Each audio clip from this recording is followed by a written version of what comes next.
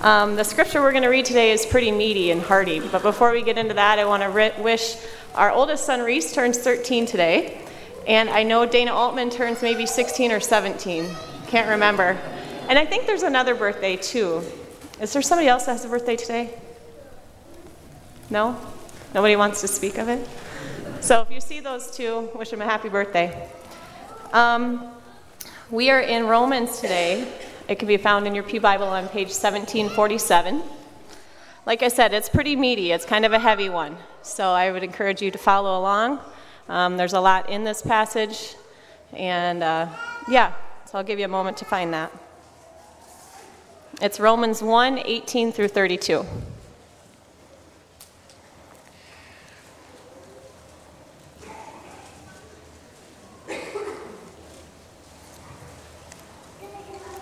The wrath of God is being revealed from heaven against all the godlessness and wickedness of men who suppress the truth by their wickedness, since what may be known about God is plain to them, because God has made it plain to them. For since the creation of the world, God's invisible qualities, his eternal power and divine nature, have been clearly seen, been understood from what has been made, so that men are without excuse. For although they know God, they neither glorified him as God nor gave thanks to him, but their thinking became futile and their foolish hearts were darkened. Although they claimed to be wise, they became fools and exchanged the glory of the immortal God for images made to look like mortal man and birds and animals and reptiles. Therefore God gave them over in the sinful desires of their hearts to sexual impurity for the degrading of their bodies with one another. They exchanged the truth of God for a lie and worshipped and served created things rather than the Creator, who is forever praised. Amen. Because of this, God gave them over to shameful lusts. Even their women exchanged natural relations for unnatural ones. In the same way, the men also abandoned natural relations with women and were inflamed with lust for one another. Men committed indecent acts with other men and received in themselves a due penalty for the perversion. Furthermore, since they did not think it worthwhile to retain the knowledge of God, he gave them over to a depraved mind to do what ought not to be done. They have become filled with every kind of wickedness, evil, greed, and depravity. They are full of envy, murder, strife, deceit, and malice. They are gossips, slanderers, God-haters, insolent, arrogant, and boastful. They invent ways of doing evil. They disobey their parents. They are senseless, faithless, heartless, and ruthless. Although they know God's righteous decree that those who do such things deserve death, they do not only continue to do those very things, but also approve of those who practice them.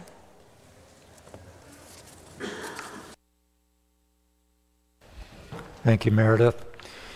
Just a reminder, there is an outline in your bulletin if you care to follow that. There is, as Meredith said, a lot in this passage, and we will do the best we can to highlight the main points. Very sobering passage, but a very foundational one. So let's, before we start, let's have a moment of silence and prepare ourselves to reflect on this word. Let's pray.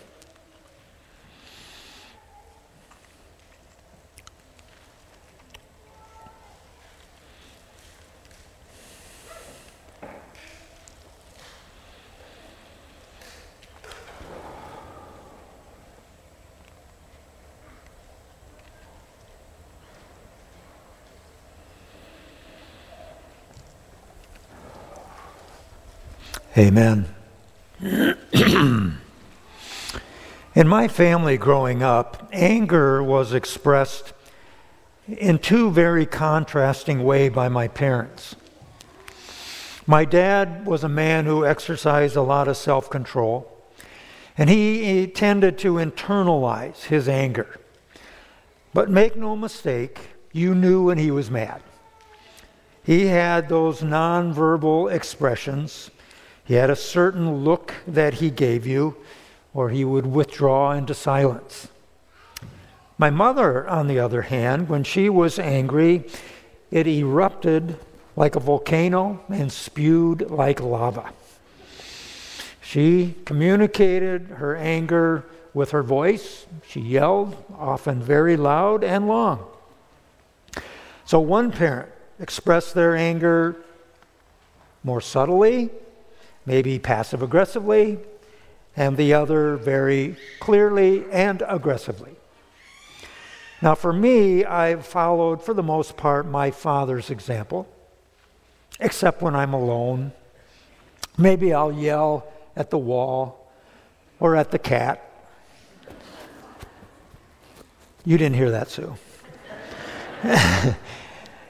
Anger is a legitimate human emotion. And there are things we should be angry about. Ephesians 4 tells us to be angry, but do not sin in your anger. And do not let the sun go down in your anger.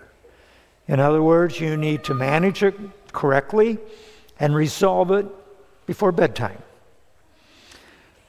Now, is anger, though, just a human emotion? Does God get mad? What is God's anger like? And what does he get angry about?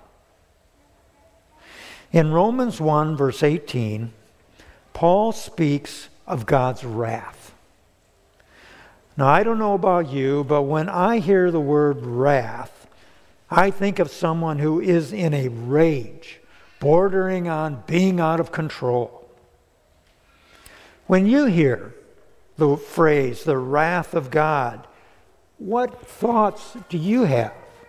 What kind of feelings do you experience? I Googled the wrath of God, and I found this picture of his fist crushing down on the earth. Maybe that's your image. Or you may think of fire and brimstone, God raining down his judgment. We usually think of this wrath of God coming at the end of time, at the final judgment. But the picture we get of the wrath of God in Romans 1 is very different. Paul says in verse 18, the wrath of God is being revealed from heaven against all godlessness and wickedness of men. In other words, God's wrath is being revealed now, in the present time, not later. It comes upon human beings today. And his wrath is expressed quite differently than the picture of a fist coming down on the earth and fire and brimstone that we see in pictures. Now, last week, we saw Paul introducing himself and how he wants to communicate his understanding of the Christian gospel, the good news about Jesus Christ. But in order for the church in Rome and for us to understand the good news, we have to understand the bad news. It's like when you go to the jewelry store and the jeweler wants to show you a diamond, and she will take out a black cloth and put the diamond on that black cloth so that the brilliance of the diamond will be highlighted. Well, that's what Paul is doing here in the rest of chapter 1 and chapter 2.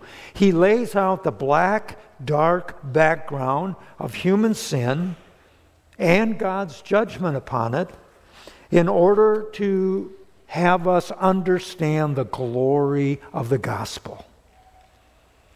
So to understand this passage, we're going to first begin with the reason for God's wrath. Why does he get mad? And secondly, the nature of his wrath. What does it look like?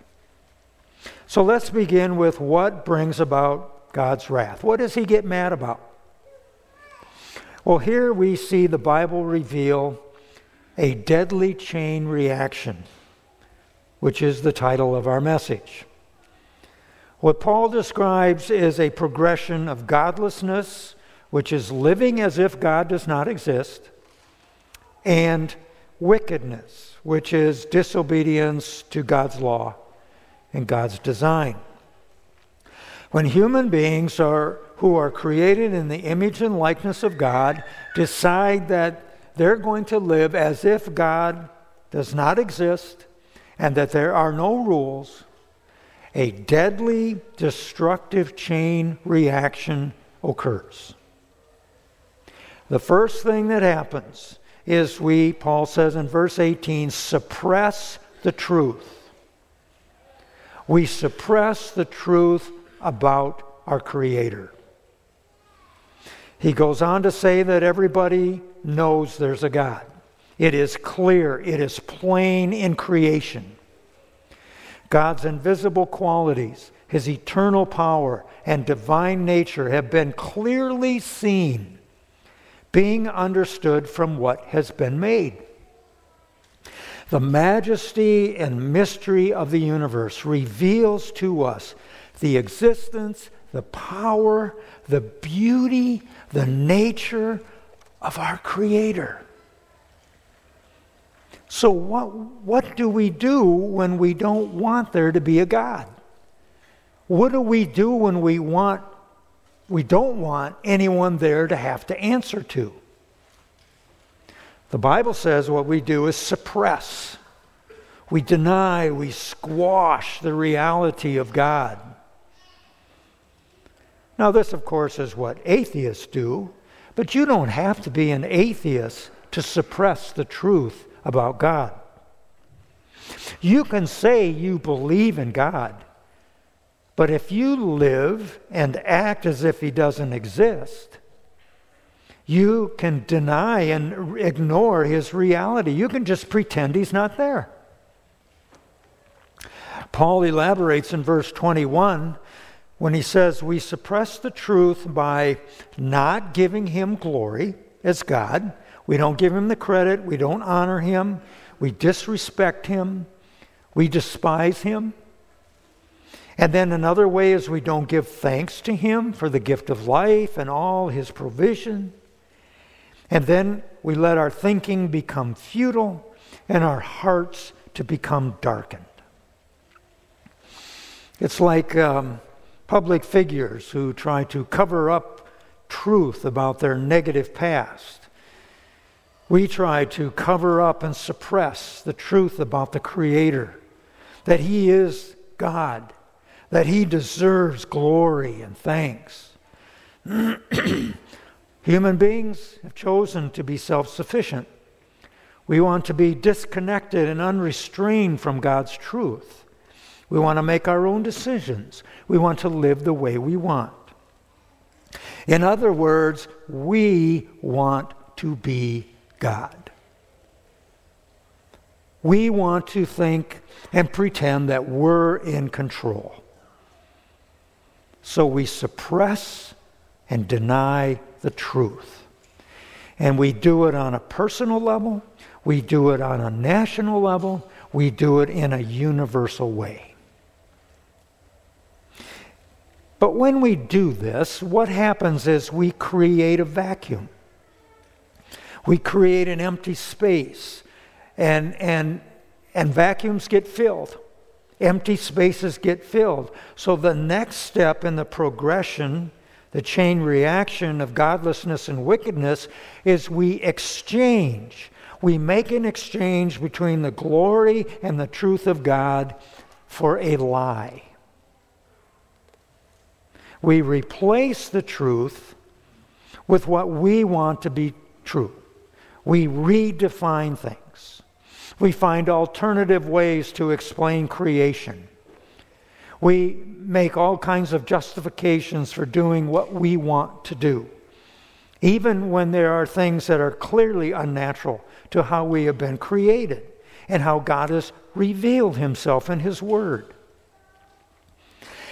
Have you ever used the phrase, yes, but? Yes, God says we should forgive, but He doesn't know how badly I was hurt and how mean that other person is. Yes, the Bible tells us we should tithe and give of our finances, but, man, God doesn't know how hard it is to make a living. We could go on and on. You fill in the blank. Yes, God says this, but. And we excuse ourselves. And when we do that, we are exchanging. We are trading the truth for a lie, for something false, for propaganda. We reject the truth, and then we have to replace it. Now, part of that exchange, verse 25, tells us that we create our own gods. They exchanged the truth of God for a lie and worshiped and served created things rather than the Creator. So when we reject God, we need to replace Him with something else. And what we replace Him with is called idolatry. You see, there's this God-shaped vacuum in every one of us. And when we remove the person that rightfully belongs there and reject Him and suppress Him, then we got to fill it with something else. Now, there's two kinds of idolatry. There's crude idolatry and cultured idolatry. Crude idolatry is real primitive. It's where you take physical images, make of mortal man and birds and animals and reptiles and set them up and worship them. Or worship the sun and worship the moon. Cultured idolatry is the worship of wealth and success and athletics and physical beauty and music and sex and power. And, we don't make idols out of wood and stone. We make them out of people and cars and houses and celebrities. And most of all, we worship ourselves. So we worship what we want, what we can control, what we can manage. So we suppress the truth, then we exchange the truth, and the next thing in the progression is we live out the lie. We live out the lie which is described in verses 26 through 32. And it begins, as it always seems to, with sexual immorality. And then regresses into perversions, and then into the lists that he makes in verses 29 through 31, with evil and greed and arrogance and envy and murder, strife, deceit, malice. And then he says we hate God.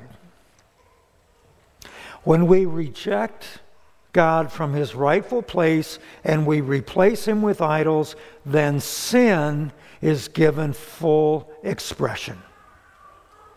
It comes to be seen for what it is in our choices, our lifestyles, our behaviors.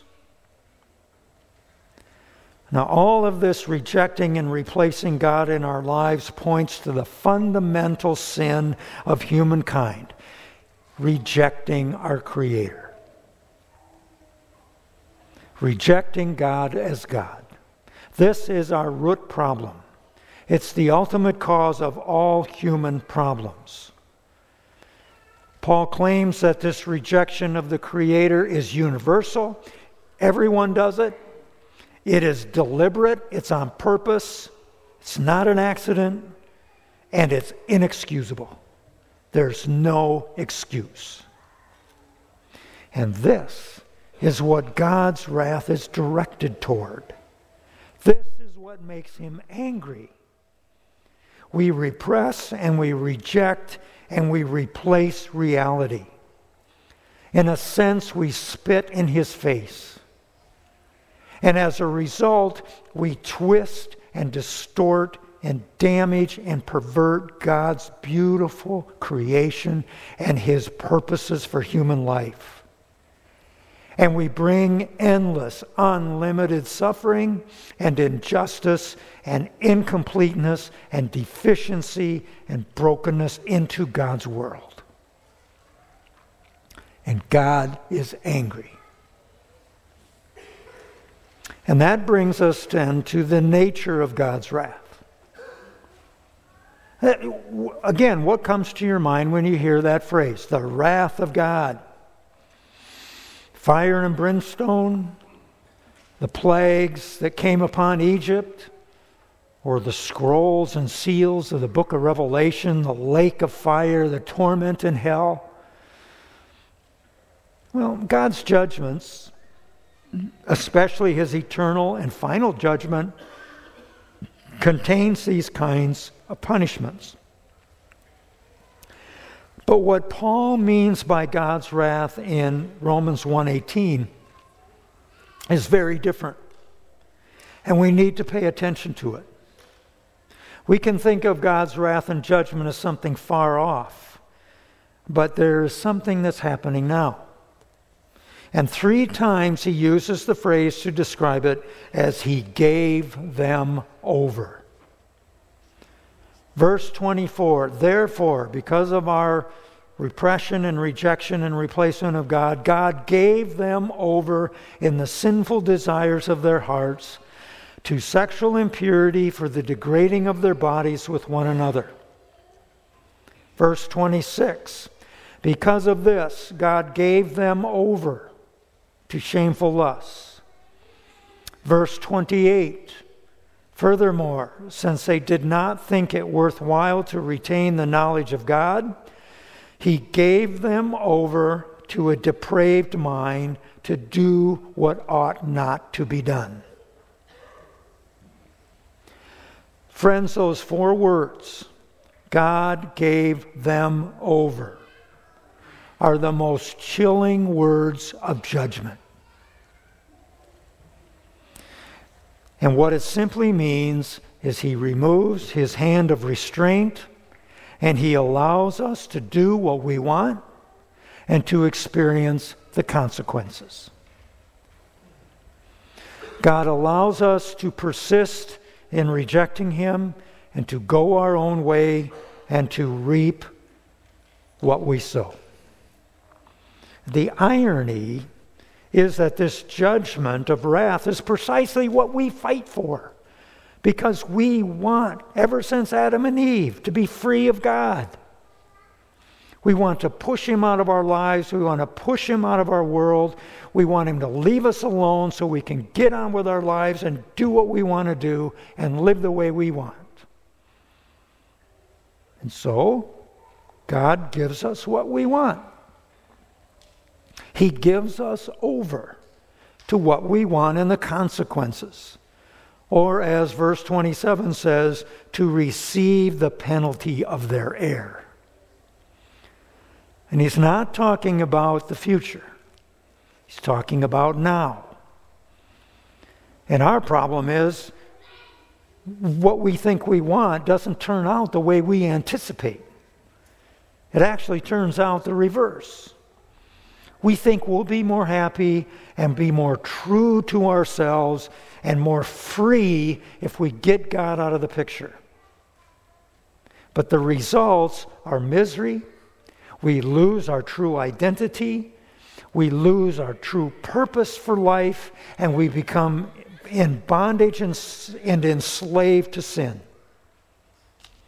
God gives us over to the spiritual laws of the universe. For example, and Paul refers to this, but the sexual revolution. We have been in a sexual revolution since the French Revolution. And it's based on the belief that in order to be fully human and to have full expression of human potential and fulfillment, we have to be unrestrained sexually. We must be able to have full sexual expression. And so that means being free of all restraints. And the Freudians say, then we will achieve mental health. There was an early sociologist, an immigrant, actually he was an exile from Russia, came to the United States, Pitarim Sorokin. He wrote a book back in the 60s, The American Sex Revolution, and he makes the case and he points out how sexual immorality leads to mental breakdown. It leads to cultural breakdown. Not the other way around, the way the Freudian psychologists tell us. In giving us over to depraved minds, we begin to think what is bad is good, and what is good is bad. And not only that, Paul says we begin to approve it and to celebrate what is evil. If you look at that cluster, that catalog of 21 sins listed in verse 28 through 32, you see the breakdown of family and human relationships. You see expressions of extreme pride and arrogance. You see extreme forms of vices like libel and slander. And Paul even throws in there, they invent ways to be evil. And then he sums it up with they're senseless, heartless, faithless, and ruthless. And verse 32 concludes with what I believe is a description of insanity. He says, although they know God's righteous decrees, that those who do such things deserve death, even though they know all that, they not only continue to do these very things, but also approve of those who practice them. In other words, we know the difference between right and wrong, and we choose to keep doing it even though it is self-destructive. That is insane. God's wrath, God's anger is giving us over to our own self-destruction. God's wrath is in the present. It's in the now. He gives us over to the consequences of our suppressing and replacing the truth to experience the results. Jesus spoke to this in a story. Remember the story of the prodigal son in Luke 15. The younger son comes to his father. He says, I don't want to have to wait till you die to get my inheritance. I want it now. I'm leaving this family. I'm out of the business. I'm going to do my own thing. And that's what the father does. The father gives his son what he wants. He gives him over to his choices. And as you know in the story, the son ends up losing all his inheritance, and he ends up eating food he feeds to the pigs. This is what God does with all of us, individually, as families, as churches, as nations, as the world. This is the bad news. But friends, embedded in the bad news is the love of God. Because the first step in finding God's mercy and God's grace is to admit our need and to recognize the deadly chain reaction of when we suppress and ignore God. Before we can escape the mess we're in, we must know how we got ourselves into it and face the facts without any excuses. All our troubles start within our own hearts. Once our hearts refuse to love and worship and thank and acknowledge God, our heads begin to suppress what we know is true about God, and then our hands start doing things that show us how far we are from Him. And you can do, all this can happen, even if you believe in God. The big question this morning is, do you live and do I live and do we relate and function and make decisions as if God does not exist? God gives us over to reap what we sow so that we will hit the bottom and come back. And come back to Him just like the prodigal son did. The ultimate immorality is ignoring the Creator in our everyday life and suppressing the truth that we find inconvenient. And you know what? Paul's not done here, showing us the darkness of our sin. In chapter 2, he starts going after people who are very principled and very moral. And then in chapter 3, he takes up everyone who's religious. And he says, all of you are without excuse. But his goal is to show us the solution is the good news in Jesus Christ. As he says in his introduction in chapter 1, verse 16, I'm not ashamed of the gospel because it's the power of God for the salvation of everyone who believes. Hope and freedom comes in a restored relationship through Jesus Christ. That gospel in a nutshell. That gospel breaks the deadly and destructive chain reaction of rebellion from God that leads to his wrath. Would you pray with me?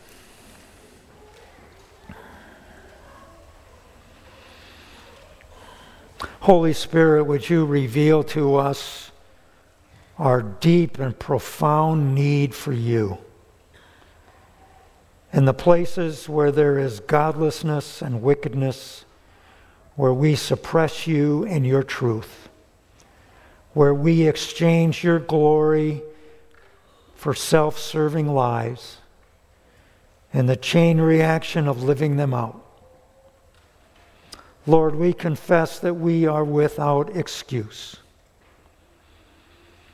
Father, may the places where we as individuals, or as a church, or as a nation, have been given over to our sin, our lusts, our depravity, our pride, drive us back to the cross, where we can find forgiveness and deliverance and reconciliation with you through our Savior Jesus Christ. We pray in his name. Amen.